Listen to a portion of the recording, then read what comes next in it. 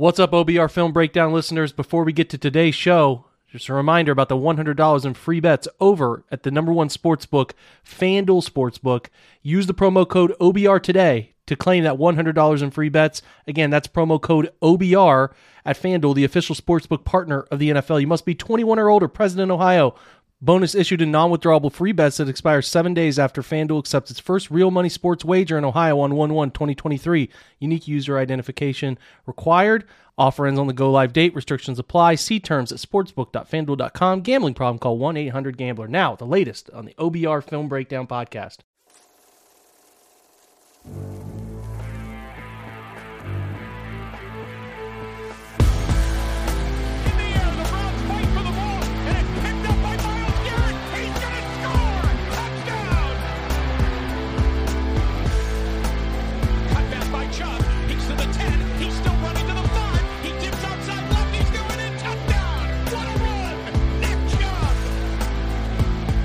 What's up, guys? Happy Thanksgiving. Welcome to the OBR Film Breakdown podcast. I apologize for not having a show yesterday. Did a half-hour show with the guest, and it failed to record. And I just thought at that point, I tossed it in, said I'm not doing it, can't redo it. So we took a day off. I hope you're okay with that. I'm Jake Burns. You're listening to the OBR Film Breakdown on your Thursday, Thanksgiving Day, November 24th episode, presented by our presenting sponsor here at Blue Wire Pods, FanDuel, which a reminder to use the promo code OBR to get that $100 in free bets. Coming soon at the turn of the year when you'll be able to get in on some action, some NFL game action as the end of the season will be right there for you to put some free bets as you start here, and then also some legal bets, which is the important part of it when we get to 2023. I have a great guest today. Quincy Carrier does a fantastic job. Untitled and Unfiltered. His YouTube channel has 35,000 followers. He does fantastic work. He appears everywhere in Cleveland, all over the radio, cleveland.com. You've had him on this pod. You've heard him here. I try to go on his show whenever he's able to have me on. I think he does a fantastic job breaking down tape, giving analysis, all of that stuff. And it's a great talk show angle to everything he does. It's all around fantastic. There's AFC North coverage. There's Cavs coverage. All of it is found on his YouTube channel. So check that out. Quincy, thanks for joining us, man. No problem, Jake. During times like these, it's nice to be able to collaborate with other people because there's so much to talk about, but at the same time, so little. It's just that rough part of the year. Yeah, we're like trying to stretch dough out right now. They're not giving us much to work with, so we're trying to make like a big pizza out of a little bit of dough here, stretching this thing thin. Now, the thing you and I were just talking about off air is they're going to provide us with more to talk about because Deshaun Watson gets back in the week. And I don't want to punt this Tampa Bay game. Who knows what way that game will go? I mean, it's to me a bit more of a coin flip than a lot of people want to admit. But when you look at Watson coming a week away from this game, what are you paying attention to, I guess, is a key part of this whole thing. Are you looking at how he performs over 6 games as a crucial indicator? Are you just looking at, hey, it's good to have this type of quarterback in the system? I'm just kind of interested because I've laid it out to the fans of this pod what I'm looking at when he comes back. But what's your most interesting angle of Deshaun Watson's return? I think it's like a very advanced version of what you would do in the preseason, right? It's an evaluation period of seeing what's actually going to work with them and what's not, where there's not that many consequences, right? Because some of the stuff you might be more hesitant to try. That's a little bit more risky, but high reward with Deshaun. You don't want to really try it during the course of a season because you're in the middle of a season. You're trying to win games. You're trying to make the playoffs. But now where the record is what it is, the season is what it is, you get to experiment more often with what you would want to do with him. Also, you get to experiment with what players are going to be out there with him and what players are going to be in specific roles with him to see who really does shine well and is much better with Deshaun Watson out there, right? I think this is big for experimenting, especially like in the red zone with David Njoku and Deshaun, because a lot of the hope for this offense to even hit a higher level than what it's already hit is the red zone execution, right? And David Njoku has to be one of the key pieces in that. One, because Deshaun is big time throwing to his tight ends in his history as a player. He loves going to his tight ends in the red zone. And David Njoku is the one wide receiver you have on this roster that is that 50-50 ball, jump up and go get it guy. So I would want to see, okay, let's test that dynamic. Let's make sure that works out. It's basically an evaluation period of who can be here next year and who is expendable next year. Who don't we need? Once Deshaun's out there, is there really a need for Kareem Hunt anymore? Maybe that role gets much smaller because you're running the ball much less a game. It's a giant evaluation period. Obviously, winning's important. Obviously, you want to see good offensive performance. All of that stuff kind of goes without being said. But the evaluation is important, and I think it's more important because now this becomes about building for next year. And I know we don't love to hear that, but this is a actually different wait till next year, right? This isn't an empty wait till next year. We don't have a quarterback. Maybe we luck out and get one in free agency or the draft. This is, hey, we got the quarterback. We just need the full season with them. So it's kind of a weird place. Mentally, I don't know how any fan could prepare for where they're going to be at with him, but it is an evaluation period to make sure that you're at the strongest possible position to be successful next year. Yeah, all great stuff there. I think I've echoed a lot of it in terms of figuring out, and I'm not even sure if they're going to really introduce, depends, I guess a little bit depends on what happens this upcoming weekend. But I think there are going to be things that they want to do with Watson that they don't really introduce this year because they want to leave that slate a little bit blank going into the following season. And I'm talking about little pistol wrinkles, read option wrinkles, RPO stuff. Mm-hmm. I think there's a very high likelihood here that Kevin just keeps doing what he's doing that's in his comfort zone and then bridges off of that with the full offseason, preseason, regular season start next year. That's where I think it could go. Now, they could come out guns blazing, and who knows, because this kind of piggybacks into my next question. Say the Browns lose this week, and not altogether, an entirely unplausible situation that they would lose this game to Tampa Bay based on recent performance. Say they lose that, they fall to 3-8. Is there, I know there's a lot of buzz, not just in local media, but the local fans about Kevin Stefanski's job. I think the fans, again, of this show know where I stand on this, but I'm curious, is there a route at all in those 6 games to Kevin losing this job before he gets a full season? Because it's 2-4 in the final 6 and it looks ugly. Are they starting to question this? I'm just curious if you think there's a path to that situation that I think would be really, really unfortunate. I think there is a path. I don't think it's a likely path. Like the path would include Deshaun Watson getting out there and looking Baker Mayfield labrum tear bad, right? Like he would have to look that bad with Kevin Stefanski, and the wins aren't there as well in order for there to be a possibility of him to be fired. But even then, I think the front office will just ultimately say, hey, that's going to be rust. They're going to blame it on rust, whether that's true or not. And he's going to be safe. Like the ideal that he gets fired for this year because the record is not great, I don't think is one that takes into account that the expectations were not great this year, right? People usually get fired when the expectations are incredibly high. That's what leads to firing. Freddie Kitchens got fired in 1 year because in 2019, the expectations were legitimately the Super Bowl. Baker Mayfield essentially got fired last year because the expectations for him were to be a top 10 quarterback. He greatly he under-delivered on those expectations. He gets fired. Like that's what gets people fired ultimately at the end of the day is when the expectations are high and when you don't deliver. If the expectations were never high to begin with, it's not very likely that anybody gets fired. And with the expectations being as I think some of us had an idea of, hey, maybe this team could get to the playoffs, but it was never they must get to the playoffs and they will get to the Super Bowl type of expectations for this team. So I think Kevin's safe. Yeah, well said. I think the similar vibe should be around this whole thing. It would be really unfortunate and it would put a lot of heat under all of this if Deshaun came out and had a Russell Wilson type run here to start these 6 games, right? Where he was just Russell Wilson doesn't look like himself. Now I just have a hard time based on how Kevin's pulled a really the best performances out of a lot of quarterbacks he's been with, especially as the start of that tenure. Those two guys get together. They tend to pull out the best in each other, but It's not, what do they call that? It's a zero chance situation. It's not one of those. There is a chance that could happen.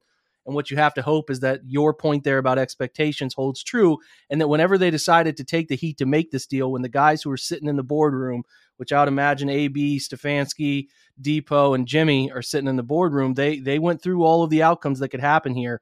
And maybe at that time they weren't talking about 11 games and they were talking about 6, but when it pushed to 11, you had to know that the worst possible scenario could happen. All I'm asking for is a year. Just give them a year. You can get really push. You could push on this thing like crazy if this time next year they're 3-7. Like, I get it. I would totally understand it, but I would prefer to see those guys together for 1 year, because if you listen to Deshaun too, as he's talked about his idea of playing in Cleveland, and aside from the money, why he chose it, he specifically mentioned wanting to play with Kevin in this offense, and he comes from similar structure types to whether that was at Clemson, a little bit of stuff they did play action wise, and what he did in his time in Houston, and the variations of things that they think they can put in with him. So I do hope they give them some time here. We're going to take our first break, come back. We got to talk about some of these record-breaking statistics this defense is putting up. We will be right back.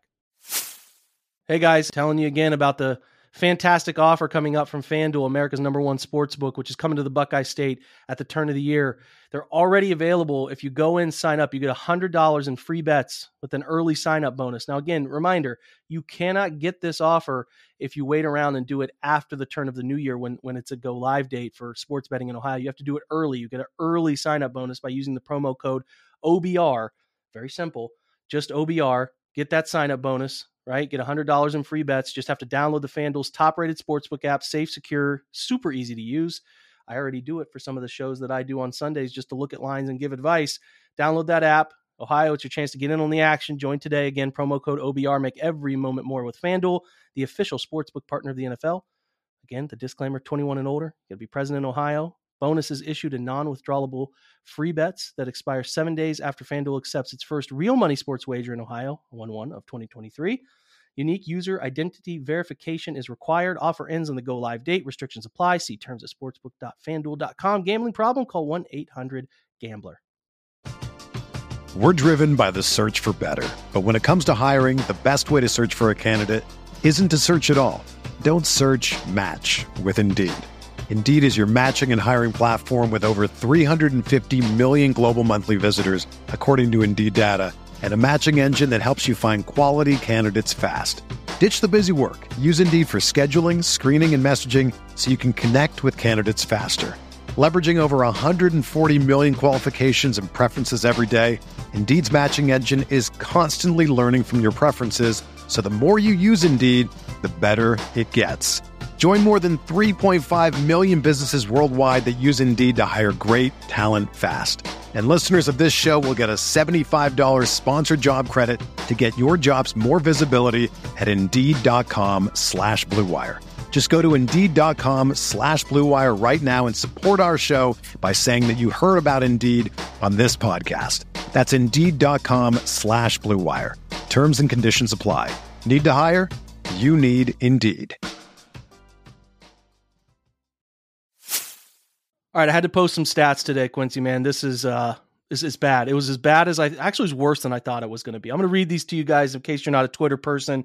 You're only a podcast person. I'll give them to you real quick, and then I need your gut reaction to these things. So I was curious about the Browns' defensive line production, because honestly, what sparked my looking at it was your video clip you put up on Twitter where you're it was so great with the background music and how it's like a performance these guys are putting on. They're doing the same things at the same time. It's a synchronization of terrible. So I looked it up. The Browns' interior defensive line has 18 run stops on the entire season. That's all of them that have played. So run stop constitute, as PFF defines it, it constitutes a failure for the offense. Usually like a tackle near the line of scrimmage or behind the line of scrimmage. So the Browns only have 18 across their 11 games this year. There are 11 players in the NFL alone, individual players, who have as many or more than that. So let that sink in. 11 players along individual players have outproduced the Browns' entire defensive line. And it branches off the fact, too. I'll come back to this fact in a second. I was looking at the EPA metrics according to True Media. They list out a whole, it's one of the best football sites I've ever come across. I'm lucky to have access to it. So the total rush EPA, the Tennessee Titans have a 42.82. The higher number, the better here. of rush EPA on defense. So that's what they've been able to add to their defense, a 42.82 number. The Browns are last in the NFL at negative 34.71. And if you branch that into what we wrote on last week at the OBR, that this is the worst EPA per run, designed run that we can find since 2005, it could go back further than that. The next lowest team in EPA is the Detroit Lions at 31. They're at a negative 11.28. To give you some perspective of the gap between Cleveland and the second worst NFL team is the same number between Tennessee and the Denver Broncos at 14. So it's historically unprecedented terrible. So somebody then, Quincy, followed up with a fair question, right? I thought this was a good question. So if they sacrifice run D to get greater pressure on the quarterback, what are the numbers for the DT group in terms of pressures? Are they creating pressures? That's a fair thought. They suck at the run, but they're creating pressures. They've created 38 as an interior defensive line group. Here are the players with just more than 33 alone. So there are several guys, a couple guys who have created more on their own, but the 33 numbers in the same ballpark. DeForest Buckner, Grady Jarrett, Draymond Jones, Aaron Donald, Jeffrey Simmons, J.J. Watt, Javon Hargrave, Dexter Lawrence, Quinnen Williams, Jonathan Allen, Chris Jones. Those guys have all created 33 or more pressures alone, so they're not getting pass rush. And my question that branches off of this, because I think this is an interesting question. I looked back and I said, okay, how many top 75 invested picks have the Browns used in the recent history? And there's been the OBJ trade, took a first rounder away this last year for Deshaun. So there's a little bit of mixed consistency with the draft, but they've only invested in 3 top 75 picks since 2017, the year they drafted Miles number 1. That same year they drafted Larry Ogunjobi with pick 66 in that draft in the 3rd round. And then the next year, 2018, they invested in Chad Thomas in the mid 60s as well. That's the only 3 they've invested in inside the top 75. And usually the top 75 is like the cutoff for your best prospects in a draft. I think Jordan Elliott went 88. And I think this past year, 78 was Alex Wright. So there's some close, but you get what you smelled them stepping in here. Like They're not investing in it. They're just saying you can ignore it to an extent, but what they're doing here from a personnel standpoint cannot be ignored. So my question to you is this. I think I've firmly been entrenched in the Joe Woods. The voice needs change schematically. I don't like what he's doing. I don't like the lack of alterations. I think, again, the voice needs changed on the defense. But how much of this also lands in the lap of those guys in the front office making decisions? Do you see them as equal counterparts in this, or do you see Joe Woods in his group and Kiffin, the guy coaching those guys up front, as equal counterparts in it? I'm just curious where your blame lands in all of this. First thing I want to say is it's hilarious that you thought to look up those numbers after watching that, because while I was looking at the film this week, because I watched this and I watched the Bills play the Jets to make sure I was not crazy, that this is not just how like teams are trying to defend a run down in the NFL, what the Browns are doing. I had to watch another team to like make sure like how run fits actually work, so I didn't go crazy. And I remember thinking while watching the tape this week, especially like, they can't have that many IDL tackles. You know what I mean? Like it's got to be some of the lowest in the league. So thank you for looking that up. But yeah, as far as the fakes or as far as like where to blame and as it comes to Andrew Berry, look, if anybody's watched my channel for any period of time knows I've been Chicken Little saying that the sky is falling ever since the summer that Sheldon Richardson became a free agent. And not that I was like, hey, keep Sheldon Richardson. I thought, hey, we need to do opportunities. I remember advocating for drafting guys like D Brown, whatever draft class that was. I think that was 2020. I've been wanting the Browns to take that position more seriously because my thinking has always been, if Myles Garrett is your best player, build around Myles Garrett. Make sure that Myles has the most support. Now, Joe Woods, he's a secondary guy. He was a DB coach in San Francisco. He seems to have a preference to build as strong as a secondary as possible. I clearly have a different preference. That's a preference at the end of the day. But the issue with talent development has also been a problem. Now, again, they haven't spent premium picks here. That's a front office problem, right? Where you spend the resources are front office problems. The fact that they drafted 3 guys, even though none of them with high picks, and none of those guys are really, it's hard to say contribute because who's contributing right now, are really giving you any semblance of productive snaps out there. I think that's on the development staff, right? I think that's partly on Not Lane Kiffin, but Lane Kiffin's brother out there. I'm blanking on his name. Chris Kiffin. It's on him because the development has not been great. I mean, Jordan Elliott's in his third year. He still looks like a rookie out there at times.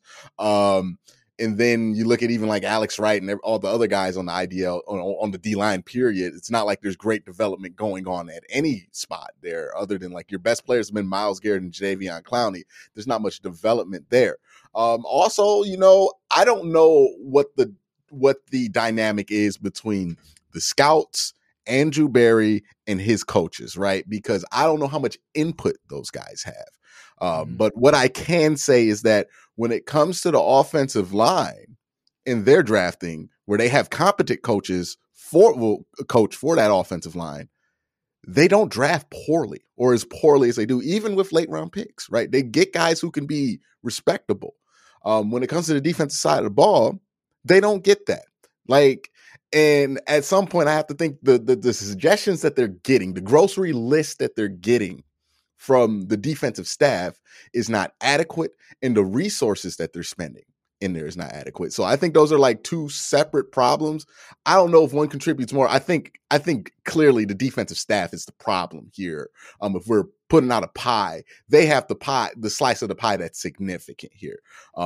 Where they spent the resources is a bit of a problem, but they've had limited resources in the first round the last few years. I think Andrew Berry has had 2 first-round picks in the last 3 years, right? The Jed Wills and then Greg Newsome. Jed was a top 10 pick. You desperately needed an offensive lineman that year, so it's not like we were going to take a tackle that year or a D-tackle that year. And then Greg Newsome, that the need was at corner that year, right? I don't have a problem in context of how he spent those resources early in the draft. It's not like he took players where there weren't needs or good players in those spots. The problem is the players that they're taking. And I don't know if that's just scouting, because I think we don't think about the role that coaches and position coaches, and especially coordinators, have in who gets selected on that side of the ball. They make the grocery list, and they're telling Andrew Berry what they want, and what the Browns have wanted were these lighter, athletic tackles who have not panned out. And that's partly on Joe Woods, right? Part of the bad drafting is on Joe Woods because he's recommending these kind of players. Andrew Berry's not going to draft players that don't fit what Joe Woods wants. So that's also a problem there. So I think this is more on the coaching, on the coordinator side. I think it could be better from Andrew Berry, but I think the problems and the resource divulgement, all that's fixable at the end of the day with Andrew Berry. The problems we're seeing on this defense, it's not salvageable anymore with Joe Woods, in my opinion. I have to agree. I mean, I have pointed out several different reasons why, and I don't think I need to go over those again, but eventually when you feel like your players are echoing what some people who cover this on a daily basis are seeing, where teams are out scheming them, out thinking them, out preparing them, you start to have a question. And my biggest question of all, and I think you echoed some of it just a second ago, I do think you could give Joe Woods better players and it would put it to a respectable level. They've been at a respectable level over the years, but how good do you want your defense to be ultimately? Do you want it to be elite? Because I don't see a path to that with the way Joe approaches it, the way he schemes, and who he's brought in to help him. I just don't see a path to that. I would prefer to swing at somebody bigger. And there's names out there. We don't need to go over those yet, but there are better approaches to this thing. And I just think when you're in year 3 of a defense, and we can't sit here and say it's only been the interior D-line. I'm sure you would agree with me. There are several games that the coverage gave them, hurt their potential to win a football game, and were a direct result of blown coverages where games were lost. And you're in year 3 of a system, not year 1, year 3, and the perceived strengths of your group have let you down by simple miscommunication, not understanding, not being on the same page. So I think I'm pretty much with you, where they get a piece of that puzzle, 40% of it, but the larger part goes to Joe Woods. And I really don't see how you rectify it. Even if you get better personnel, which is entirely plausible. There are names in the free agent market. There are names in the draft that they could pay attention to in rounds 2 and 3 that I think can be nice players. I don't think that Joe Woods coming back is going to make them a really strong defense. I don't think he's a guy that takes them to that level. I just have a hard time seeing it. And the problem with that too is like if he were able to maintain a solid floor, he could live with that, right? But the problem that I have, especially with what's happened with the defense, is you have a floor setter, right? You should only be but so bad on a defense with Myles Garrett in his prime. You really should, because he makes things so much easier for everybody else. But we've been so incompetent with the plan, the strategy, the game planning, and the drafting of these players that surround him that we can't even get that floor, right? That we should have with Myles Garrett. Like all these things can go wrong, but at the end of the day, we should always have a good defensive line because that we have the cheat code. Like we have one of like 3 people in the world who can do stuff like him. And we're still finding ways to evade that floor. That's what's most frustrating, right? You have no excuse to be this bad except for you ignore the position for a couple of years. For whatever reason, Joe Woods did not bang the table, right? Like I think that's evident. If Joe Woods was banging the table for interior defensive linemen, I feel like more of an effort would be made. Nobody banged the table. Nobody raised any alarm bells. Everybody looked at what was on the roster and said, hey, that's cool. And that's a group failure. But as the defensive coordinator, you should be kind of trying to protect your floor, right? And Myles is your floor. Right? He's the most consistent guy out there. He doesn't have injury problems, and he's Myles Garrett. You really should not be this bad at defensive line with Myles Garrett. Like it's inexcusable. Right? Like it's what's fascinating to me, and I think you would agree with me, and interrupt me at any point here if you don't. But if they, my biggest point about this defense, if the defensive line, the status quo was unchanged, they were still terrible as a D tackle group, and the DNs are trying to compensate, and they're playing worse because of the compensation, and clearly it's impacting the linebackers. That's fine. Don't even mess with those guys. If your back 4 and 5, including when you play nickel, if they were really good, playing elite coverage football, this team would be 5-5. They would be 5-5. But the direct result of not only having a bad defensive line, which again, you and I are talking about here, you can split that pie up, and I can certainly understand why you would feel like the blame needs to land in the lap of the front office. If that was unchanged, the secondary's full, riddled with talent, riddled with it. And they have directly cost you football games that would swing your season from 3-7 hell to 5-5 hope.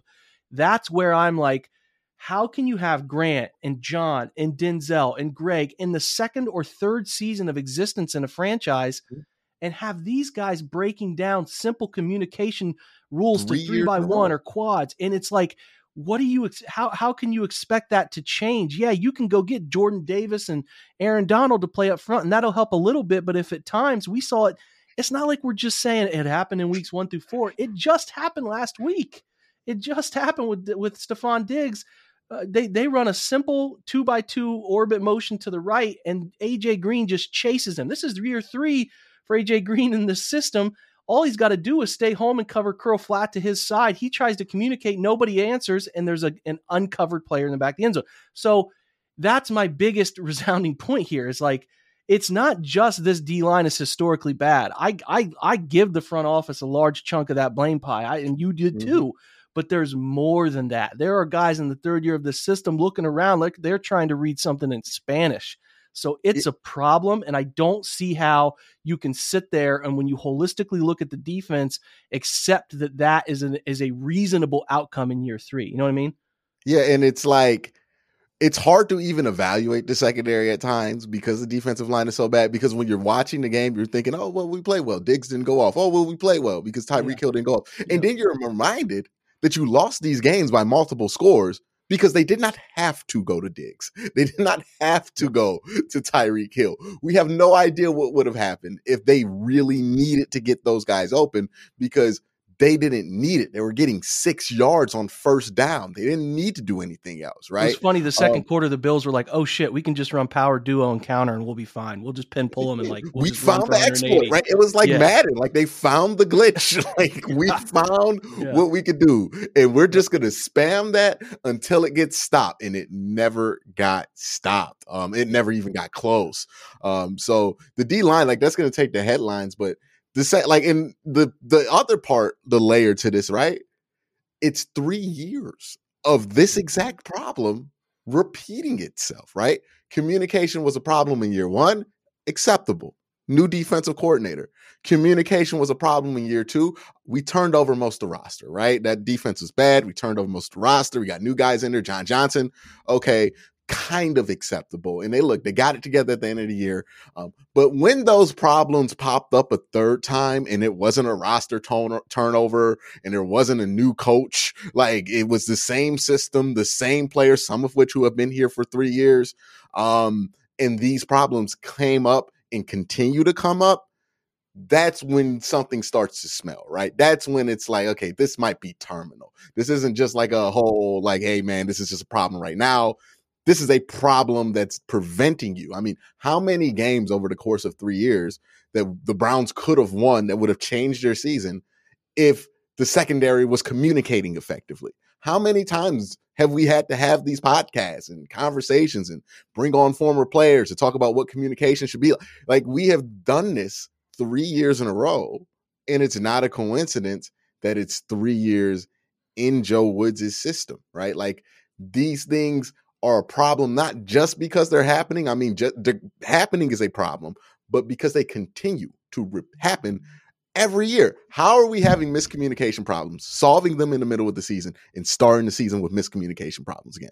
Like, what are we doing there? How does that costing you games? It costs you 3-4 games at the beginning of a year that cripple you. You can't win divisions when you're sorting out coverage communication context for the first 4 or 5 games. You might get away with it. The Panthers game, they got away with it, right? But it's going to cost you other games that matter. It's just a fact. It's just how it goes in the NFL. It catches up with you. And like, I've just seen them, and it's not like adding on to that. I don't think Joe Woods is some master design guy either, where he's got all these things up his sleeve that he's trying to work. It's been funny the last few weeks. If you watch kind of what Miami did to them and what Buffalo did to them, they know that the Browns edge guys, and they like to do sort of a similar front to what Jim Schwartz does and what Tennessee, as he's a defensive personnel advisor over there, they're doing a lot of the same stuff they used to do in Philly, which is a couple, 3 techniques. They're playing wide and they're really funneling stuff in the middle. And that's what the Browns want to do, but they're so bad and along the middle of their defense that they've starting to force their ends to play inside. Like your crash guys all the time. They're inside. And teams are like, all right, you want to do that?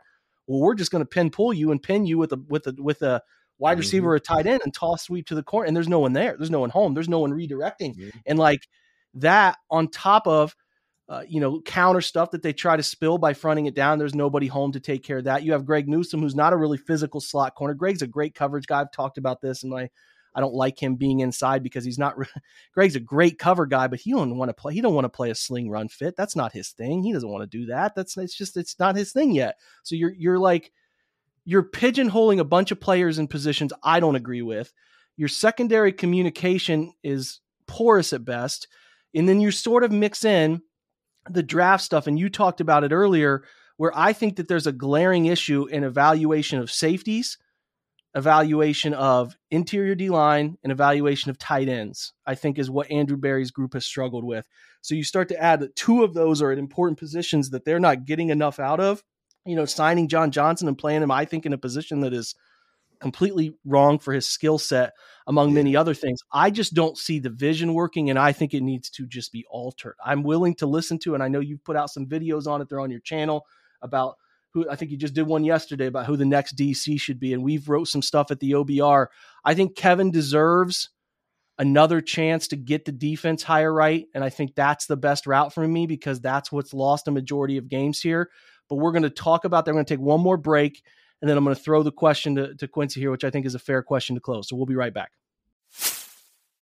When you need mealtime inspiration, it's worth shopping Kroger, where you'll find over 30,000 mouth-watering choices that excite your inner foodie. And no matter what tasty choice you make, you'll enjoy our everyday low prices, plus extra ways to save, like digital coupons worth over $600 each week. You can also save up to $1 off per gallon at the pump with fuel points. More savings and more inspiring flavors make shopping Kroger worth it every time. Kroger, fresh for everyone. Fuel restrictions apply. Another day is here, and you're ready for it. What to wear? Check. Breakfast, lunch, and dinner? Check. Planning for what's next and how to save for it? That's where Bank of America can help. For your financial to-dos, Bank of America has experts ready to help get you closer to your goals. Get started at one of our local financial centers or 24/7 in our mobile banking app.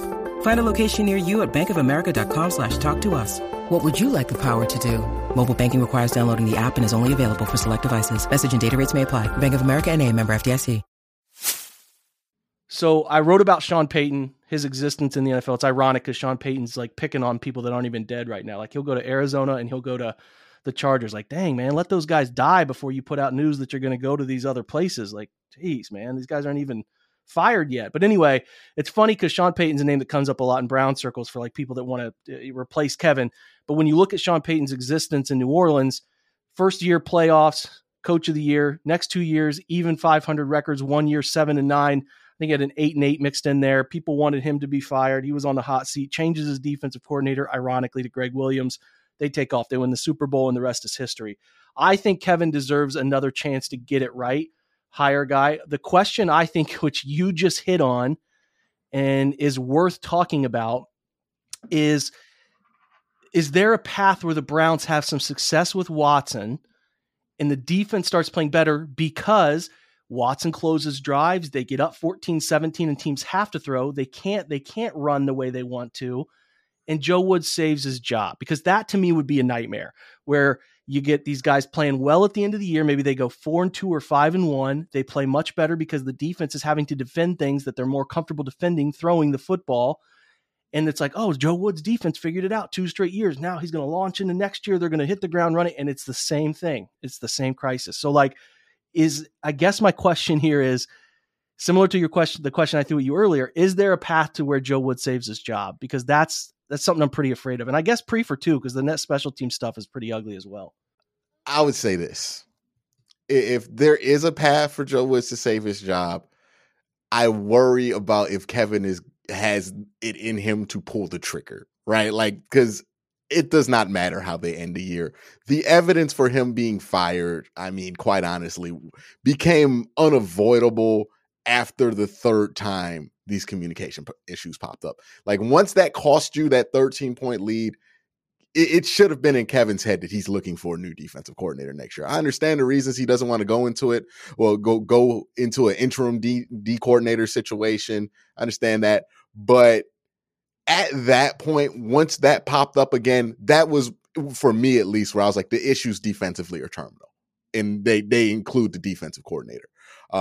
So I don't think there's really a path for him to come back. I think Kevin should be smart enough to know, and Andrew, they're going to get together at the end of the season. They should be all smart enough to know that any improvement to the defense after Deshaun Watson shows up has nothing to do with Joe Woods. Well, now I want to say nothing, but the amount that it has to do with Joe Woods is not enough to justify it. Because what we are seeing here is a defense that, even if Deshaun's playing, and look, let's be real here. If Deshaun was playing this whole season, the Browns are probably still like in division contention. They're a really good team. And we're talking about playoffs, and we're kind of annoyed about the defense, but we're not as down about the defense as we are right now. But this is a defense that has proven to you that in the playoffs, it's going to be the reason you get eliminated, right? Like, that's where these margins get really thin. And where when you're talking about winning 4 games in a row, if you have a defense this bad, you're not winning 4 games in a row, right? I don't even think the Browns have won more than 2 in a row this year because of the defense. So that should be evidence enough that things need to change. And the one, I'll give credit here to Andrew Berry, even though I've been a little more critical of him than I expected to be here. One thing you could say about Andrew is when that became obvious last year with the offense, he did a real good job rebooting everything, right? He signed some key players. He got rid of some other guys who were key players, and he kind of soft rebooted the offense, new quarterback and everything else. Now the issue is the defense. If you look at Joe Woods as the quarterback, that's probably who needs to be replaced. And I think Andrew will go about it as he should. But again, there is that horror scenario where we start blaming. Like, you almost want the Browns to still give up like 30 points. And if they win a bunch of games, it's because they're scoring 40. So we don't forget that Joe Woods needs to go. And I think that's why a lot of fans are so adamant that they want Joe Woods gone and are screaming about it as much, because they just want to know for 100% fact he's not going to be here next year because we see him as a roadblock to success. So I don't think he has a path to stay on. If he does, And I like Kevin a lot. I think Kevin's going to be a great coach. Simply, like, even if he doesn't get better at some of the other stuff, he's such a good offensive coach that it justifies the rest, especially while he's young and developing.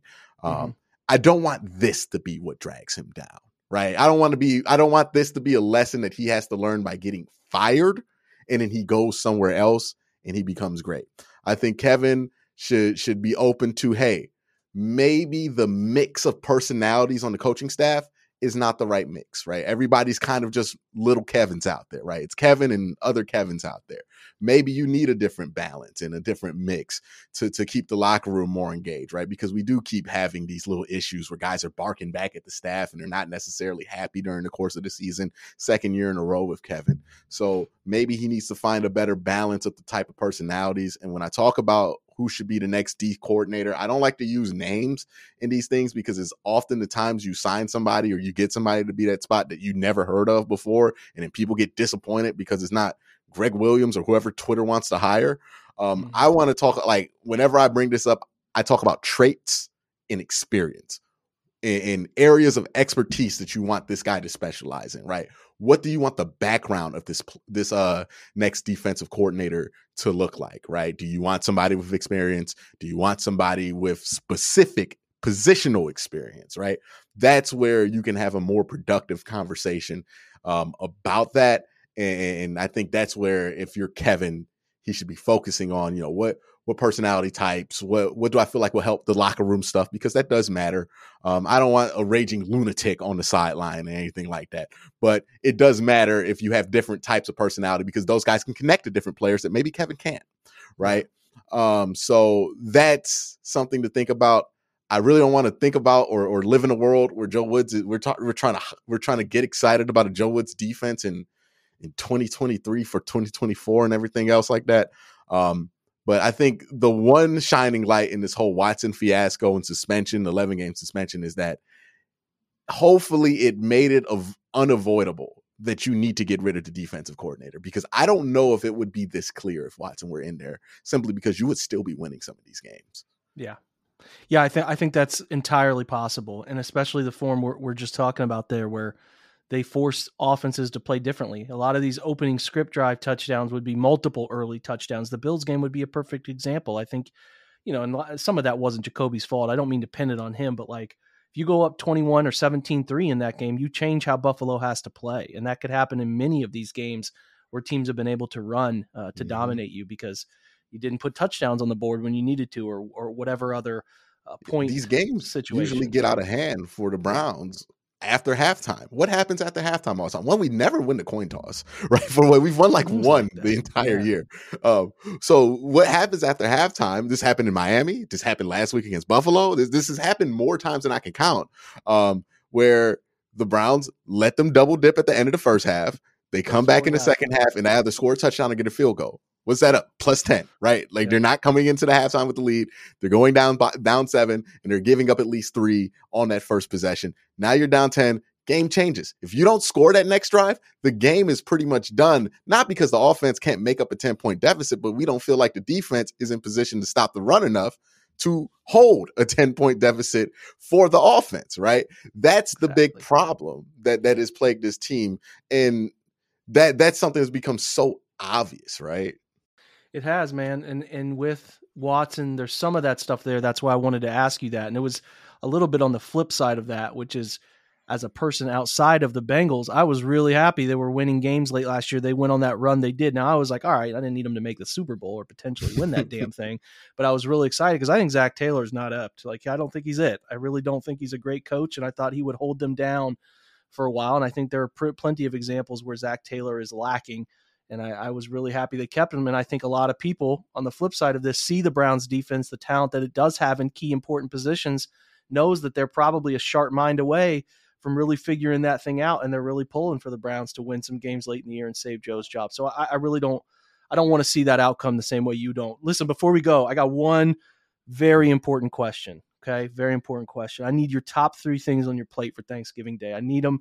You're the 3 things that you are looking the most forward to eating today. Mac and cheese. Oh yeah. Bingo. The gelled out the can cranberry sauce. and I'm a ham guy. I like the ham. Okay. You know, the ham with some pineapple on it. Maybe you get a little maple. I don't know what they call it, but it's like this like sugary brown sugar type of substance on it that they only do during Thanksgiving. That's my 3 thing. I'm not a big turkey guy, so I would go. Man, I can't believe I'm leaving stuffing out the lineup. Yeah, gotta leave stuffing out the lineup. I'll pick it up for you. I would just do turkey for the ham, sub that out. Even though I do respect the ham, I think ham is so underrated at Thanksgiving. People leave especially it out. Like the right slice of ham too. Yeah. You know what I mean? Like, yeah. Yeah, if they don't like make it too thick where it feels like you're biting a ham steak, but it's like just thick enough to where it doesn't feel like a deli meat. You know what I mean? Like there's that precise thickness of ham. Maybe there is a deli person or a chef that listens to the podcast that can inform us the correct amount of millimeters that slice is, but there is a perfect ratio. The right family member has to cut it. That's very important. Right family member has to be involved. I would put stuffing as my 3rd. Listen, everybody, before we go, Quincy, remind them where they can watch you, kind of the release schedule of your shows and stuff of that nature. Every day, even now, on youtube.com/Quincy Carrier. You can find me there, find my other projects. I do Worst Take is another channel I do. If you're interested in things around the NFL, I'm thinking about doing a video about, hey, is Kirk Cousins actually better than nothing? And that, so that sounds interesting. Check that out. Also, you can see me on AFC North Talk. I do it 2 times a week live there, Mondays and now Thursdays. And also, if you're into the Cavs, I do a Cavs channel there, Quincy's Cavs Burner. We do content 4 times a week. I try to keep myself busy. You search my name on YouTube, you'll find my stuff. That's the best way I can tell people to go find it. Listen, Quincy, great stuff, man. Everybody go out there, follow the YouTube channel. You're going to be better off for it, understanding different angles of the sport, different angles, and even like Quincy said, the Cavs as well, man. We are very appreciative of you stopping by the show today. Got to have you on a little bit more, man. We got to link up more. So great stuff, and we appreciate you, and have a great Thanksgiving, all right? Definitely, man. Appreciate you having me on. That's a wrap for today. Thanks to Quincy for stopping by. His stuff, I mean, he's here. Listen, I don't care. I tell people who are good at what they're doing that they're good at what they're doing. So make sure you're following him on Twitter. Obviously, you can find him at Quinn, KWEN_C on Twitter, and you can go to his YouTube page and follow everything you need to stay up to date on the Browns, AFC North, Cavs, a bunch of different topics. Great stuff all around. To you and yours, a happy Thanksgiving. We appreciate you stopping by this pod. I will have something out for your Friday and Saturday as well, a Bucs preview and Get with John Colosimo. So check those out. Eat until you can't eat anymore. Lay down, watch some football, and a reminder to, beat Michigan, right? Take care of business. We hope Ohio State finishes that revenge tour that they're set out to do. So, again, happy Thanksgiving, everybody. Appreciate you very much. Go Browns.